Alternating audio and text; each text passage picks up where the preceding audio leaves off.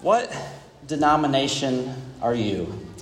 That's a question that maybe you've been asked by a friend from time to time. And there's reasons why they will ask you that. They'll get into their car and they'll drive through the town, the community, and they'll notice all of the different church buildings in town. They'll notice that each church building has a different name. Right? There's a Catholic church and a Methodist church, a Baptist church, a community church, a Christian church, Pentecostal church. And then maybe they even get the Adair Progress, like this past Thursday, and they open it up to that one page, and there's hundreds of churches listed in Adair County alone. They've even, visited a few of these churches before, and they know that they're not all the same. Right? This one church they visited has a pastor, while the other church they visited had a preacher. This church that they visited, the man who stood in front of the congregation wore maybe a special robe, a special outfit, while the other church they visited, the man was simply in a suit. One congregation they attended played the guitar, played a rock band music, while the other simply sang songs from their voices. One church they visited, they witnessed a baptism ceremony of a young baby, while another church they visited maybe taught that morning a lesson on how children are innocent and are no need to be baptized.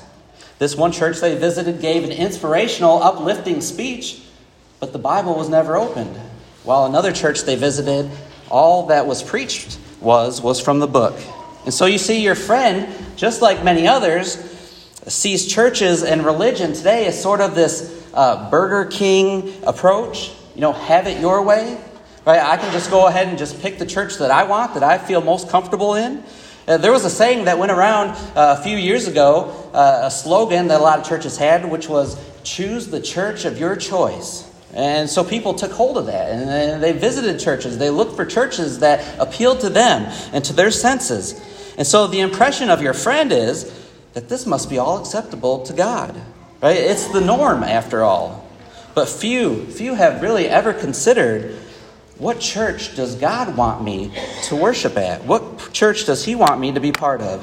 The title of this lesson is Undenominational Christianity. Well, someone might ask, well, what does that even mean?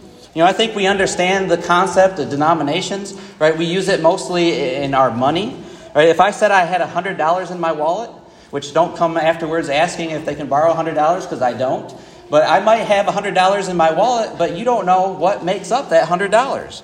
Right? It could be $5 $20 bills. It could be $10 bills. It could be $25 bills, or some combination of all those.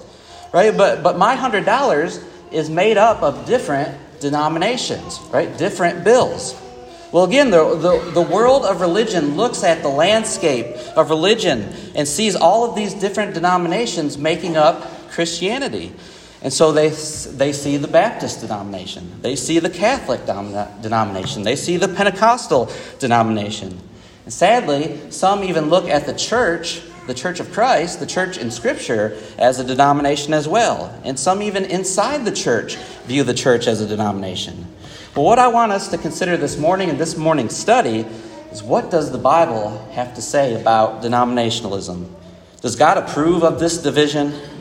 Did Jesus say in Scripture, find the church of your choice, find the church that you're more comfortable with, and go there and attend and worship?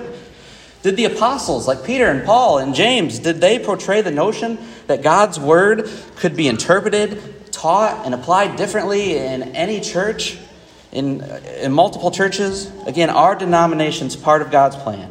So that's going to be our lesson here this morning. And the first topic I want us to notice here is, what did Jesus have to say about this? Again, Jesus, we know, came to earth, lived a sinless life, went to the cross on our behalf. But when Jesus was here on earth, He promised, remember in Matthew chapter 16, verse 18, that He would build His church. And notice again the singularity to that. He was going to build His church. But before ascending to the Father, after His crucifixion, He gave His disciples a mission. We see that in Luke and Matthew and Mark's account. In Luke, we don't really talk too much about Luke's Great Commission, but Luke says there, and that's the scripture at the bottom of the screen, verses 46 and 47, Jesus said to them, "Thus it is written that the Christ would suffer and rise again from the dead the third day, and that repentance for forgiveness of sins would be proclaimed in His name to all the nations, beginning from Jerusalem." That's the commission Jesus gave to His disciples. Matthew 28, we're more familiar with this one. Jesus says, "Go therefore and make disciples of all the nations, baptizing them in the name of the Father and the Son and the Holy Spirit, teaching them to observe all that I have commanded you. And lo, I am with you always, even to the end of the age." But notice Mark in 16, verses 15 and 16, Mark records Jesus saying, "Go into all the world and preach the gospel to all creation. He who has believed and has been baptized shall be saved, and he who has disbelieved shall be condemned." Well, who are the saved? When we get into Acts chapter 2, we notice what makes up the saved.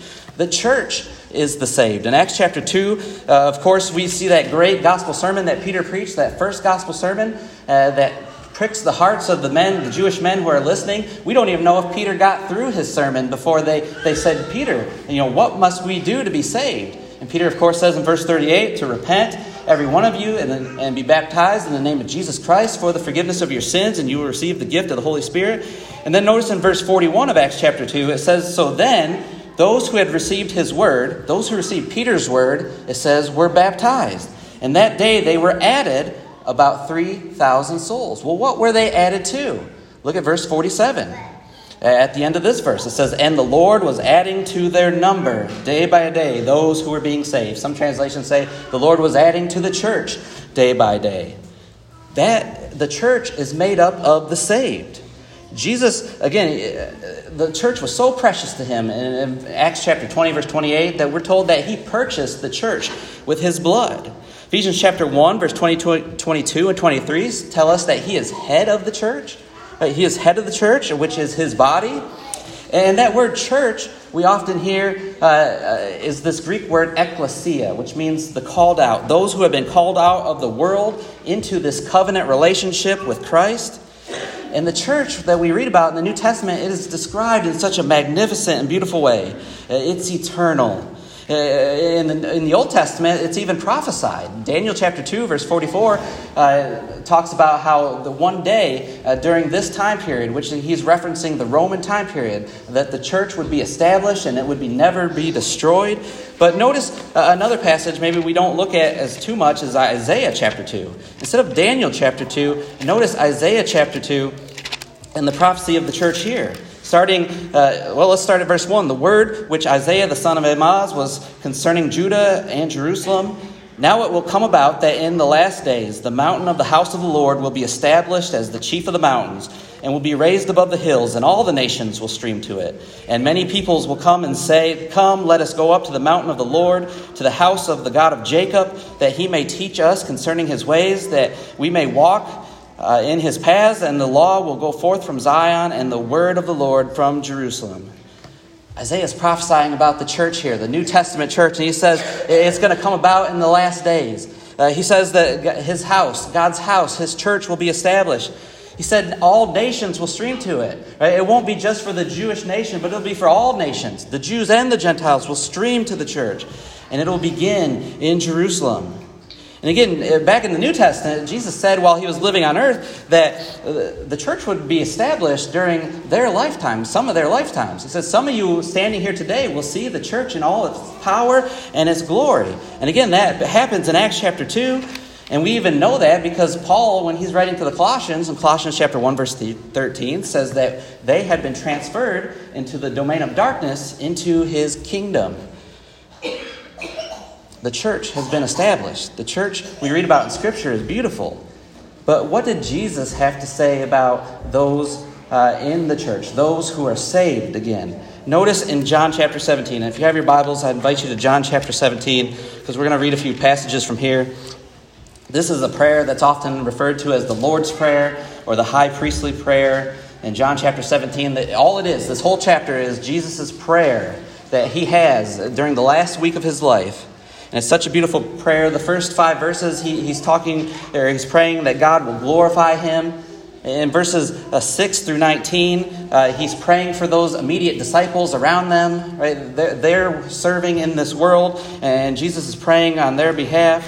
But notice starting in verse 20 through 26, because in this prayer that Jesus gives in John chapter 17, starting in verse 20, Jesus is going to be praying for future disciples. He's going to be praying for you and I. Listen to what he says. I do not ask on behalf of these alone, but for those also who believe in me through their word, that they may all be one, even as you, Father, are in me, and I in you, and they also may be in us, so that the world may believe that you sent me. The glory which you have given me, I have given to them, and they may be one, just as we are one.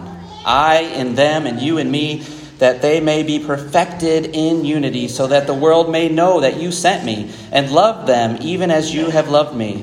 Father, I desire that they also, whom you have given me, be with me where I am, so that they may see my glory, which you have given me. For you loved me before the foundation of the world. O righteous Father, although the world has not known you, yet I have known you, and these have known you that you sent me. And I have made your name known to them, and will make it known, so that the love with which you love me may be in them, and I in them. But again, focus there on verses 20 and 21. Jesus says, I'm praying on their behalf, and that they may all be one. Back in preaching school, we were on a door-knocking campaign in downtown Knoxville, Tennessee, and it happened to be raining, storming that day, and so we couldn't go out. And so to keep us attentive, to keep us, busy, the local preacher there kind of put us all on the spot and said, okay, I'm going to give you a topic, and you only get 5 minutes to prepare, and then you got to go and preach it. And so one of the preaching students, his name was David, he was given the topic of unity. And so he gets up there at the podium, and he starts preaching this 5-minute lesson that he only had 5 minutes to prepare about unity. And he goes directly to John chapter 17. And as he's reading through these verses, he just starts bawling. He's crying. He can't get through these verses because it hits him. It hits him that our Lord's desire is for all those who believe in him to be one. And you look out at the religious world today and notice that we're not all one.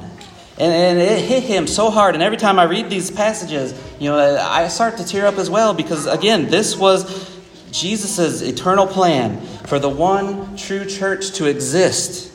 Well, what does it mean to be one?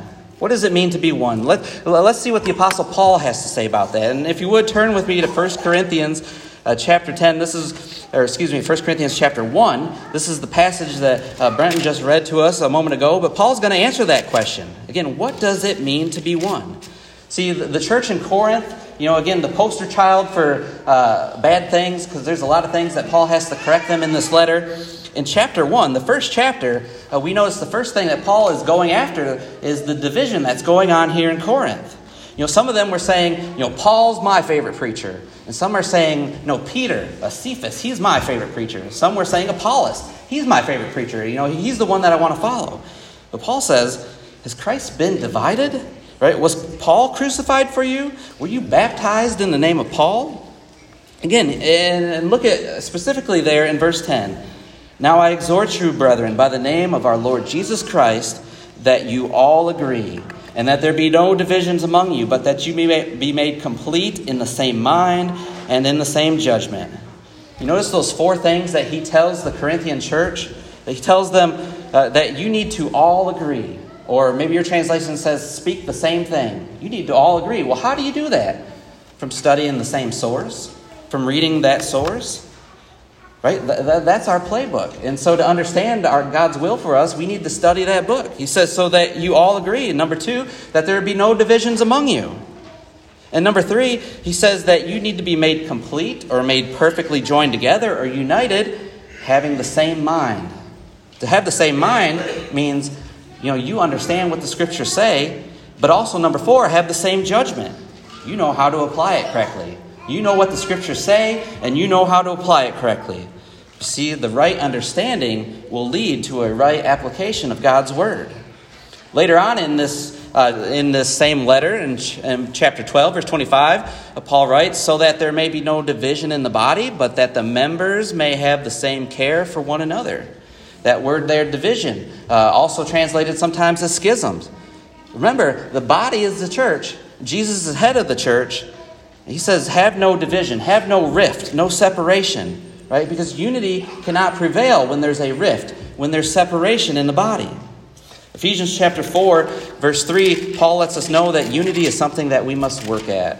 We have to work at unity. Again, in Ephesians chapter 4, starting in verse 3, he says, "Be diligent to preserve the unity of the Spirit in the bond of peace." And then he goes on to tell us in the next few verses the basis of our unity. He begins by saying in verse 4 that there is one body. Remember, the body is the church. There is one body. And there's one Spirit, just as you are also called in one hope of your calling, one Lord, one faith, one baptism, one God and Father of all, who is over all and through all. Right? Paul says there are 7 basic points to our unity to one another. But again, notice that first one he mentions is the body. There is one body. And again, certainly when we read through Paul's writings, certainly Paul taught the opposite, again, of what we see today in the modern religious world of these denominations. So the third thing I want us to ask ourselves this morning is, why are we not all united? You know, it's rather a sad reality when we look at the landscape of the religious world. Humanity has not done a very good job of following in Jesus' wish there in that prayer of John chapter 17. Again, think of worldwide Christianity. Sometimes we'll use the word Christendom to kind of encompass all those who proclaim to be Christians. And we think of the thousands of religious organizations all claiming to follow Jesus, all claiming to go to heaven, yet teach different things. Teach different things on salvation issues. That's not God's plan nor his desire. We do read in Scripture of different congregations that Paul helped establish. There's a church in Corinth. There's a church in Philippi. There's a church in Laodicea and so forth. But Paul said in 1 Corinthians chapter 4, verse 17, that he taught the same thing in every church everywhere. Right? He didn't teach a different doctrine in Philippi that he taught in Corinth. He taught the same thing everywhere he went. See, the religious world can't claim to follow the same book, but do things differently. Right? Logically, that cannot work. That does not make sense. Think of the example of baptism. Right? You have one church that will say that baptism is necessary for the forgiveness of sins. It adds you to the church. It adds you to his church. But then you'll have another church that will say it's not a requirement. It's recommended. It's suggested, but it's not required in order to receive salvation. Well, again, can they both be right? Logically, they can't. One congregation, one church will say that worship is necessary and that God requires it of his people, while another church may say, it's optional at best. You don't have to worship. Well, again, if we're reading through the same book, how are we coming to these two different conclusions? Either one is right and one is wrong, or both are wrong, but both of them can be right. Again, the body of Christ has been fractured and leading to division. We see this all the way back. If you study church history, these past 2,000 years since the day that the church was established in AD 30 or AD 33, whatever timeline you use, you know that the church has been fractured and it's led to division. Again, Jesus addressed this in John chapter 17. He knew this was going to happen. And again, you can almost, as my friend David, as he was preaching that lesson, you can almost hear the tears in Jesus' eyes as he leads this prayer. See, men start to teach their way, their opinions, their favorites, and then denominations form as a result of that. The word denomination's not even in Scripture. We can't find that word even in Scripture. Not a single one. And go back to Acts chapter 2. Remember when Peter says, repent and be baptized, every one of you, and the Lord will add you to his church? We'll ask ourselves, what denomination were they added to? Well, not a single one. There was no denominations then at that time. And the majority of denominations, if you research, and if you're thinking about researching one, I would ask you to go ahead and do that. And notice, usually when you notice that, you're going to notice that they were organized or they were founded right around this time called the Reformation period, some 500 years ago. The claim to those who founded that denomination started some 500 years ago. But again, the Jerusalem gospel, the gospel of our Lord and Savior Jesus Christ, formed 2,000 years ago, back in Acts chapter 2. But again, this departure was predicted. This departure, as Paul tells us in 1 Timothy chapter 4, and I put some of these verses up here on the board. Again, 1 Timothy chapter 4, verses 1 and 2. And notice Paul says, "But the Spirit explicitly says that in later times some will fall away from the faith, paying attention to deceitful spirits and doctrines of demons, by means of hypocrisy of lies seared in their own conscience as with a branding iron." Notice Paul doesn't say that they're going to fall away from the faith and never follow Christ anymore, but he says they're going to fall away from the faith, but they're going to pay attention to deceitful spirits and doctrines of demons. See, they're going to maintain a connection to religion, but it's no longer the faith. They're going to teach lies and hypocrisy. Paul says in 2 Timothy chapter 4, "For the time will come when they will not endure sound doctrine, but wanting to have their ears tickled, they will accumulate for themselves teachers in accordance to their own desires, and will turn away their ears from the truth, and will turn aside to miss." But you remember Jesus' words as well in Matthew chapter 7, all the way back on the Sermon on the Mount, when he was teaching, and he said, again in verses 21 and 23 of Matthew chapter 7, he said, "Not everyone who says to me, 'Lord, Lord,' will enter the kingdom of heaven, but it's he who does the will of my Father who is in heaven will enter. Many will say to me on that day, 'Lord, Lord, did we not prophesy in your name, and in your name cast out demons, and in your name perform many miracles?' And then I will declare to them, 'I never knew you. Depart from me, you who practice lawlessness.'" And Jesus says on that day, he's going to say to some, "I never knew you." It's not that he knew them and that they fell away from him, but he said, "I never knew you." Right? They never became one of his disciples. Although they professed him in this life, "Lord, Lord," he says, "I never knew you." They deceived themselves. They believed a lie. They took someone's word for it. They never investigated what the scriptures had to say for themselves. John chapter 12, verse 48, Jesus says that it's his word that will judge us on the last days. Friends, denominationalism is serious business. Again, it was never part of God's plan. It was never wanted. Right? Christ wanted us all of his followers, to be one, to be united. Is it Christ's fault that man has messed this up? Well, no.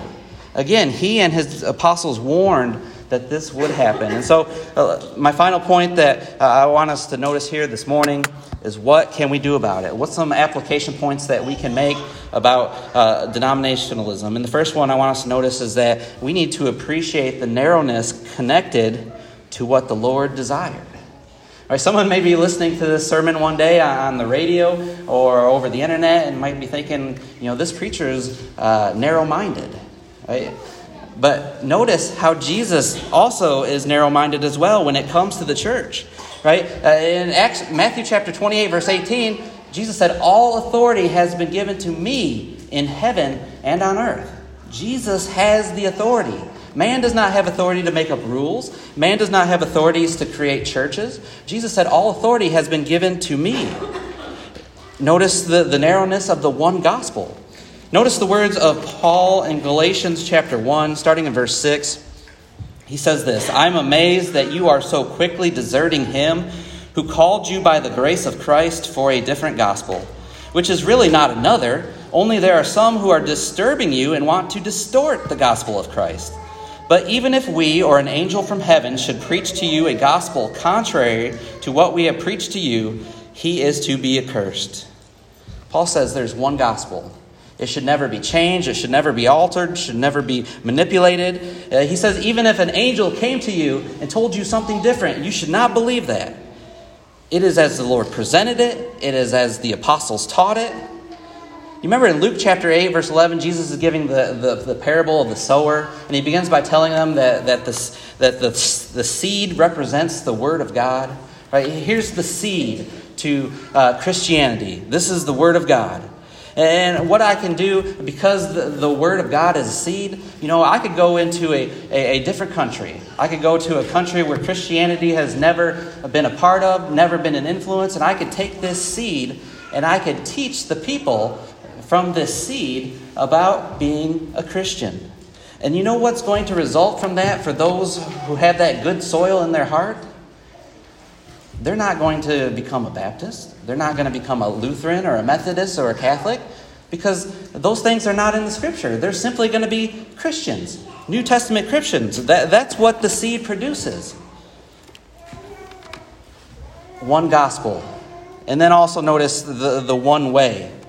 Matthew chapter 7, verses 13 and 14. Again, I know we're all very familiar with this passage, but Jesus says, "Enter through the narrow gate, for the gate is wide and the way is broad that leads to destruction, and there are many who enter through it. For the gate is small and the way is narrow that leads to life, and there are few who find it." Number 2, what can we do about denominationalism? Not just appreciate the narrowness connected to what the Lord desired, but number 2, follow closely the warning of 1 John chapter 4, verse 1. The Apostle John in 1 John chapter 4, writing to these Christians, verse 1 tells them to test the spirits, to see whether they are from God, because many false prophets have gone out into the world. Test the spirits. He's not referring to disembodied people, but he's talking about people. You and I have spirits. We are spirits. And so he says, test the spirits to see whether they are from God. Because, again, many false prophets have gone out into the world. Coincidentally, tonight in tonight's lesson, and I hope that you'll be here, we're studying through 2 Peter, and we've come to chapter 2, and it's all about false teaching, false teachers. And so if you want to know more about these false teachers and how Peter describes them, please come back tonight. But again, he says, test the spirits to see whether they are from God. In order for you and I to do that, we need to be courageous people. We need to be people of commitment.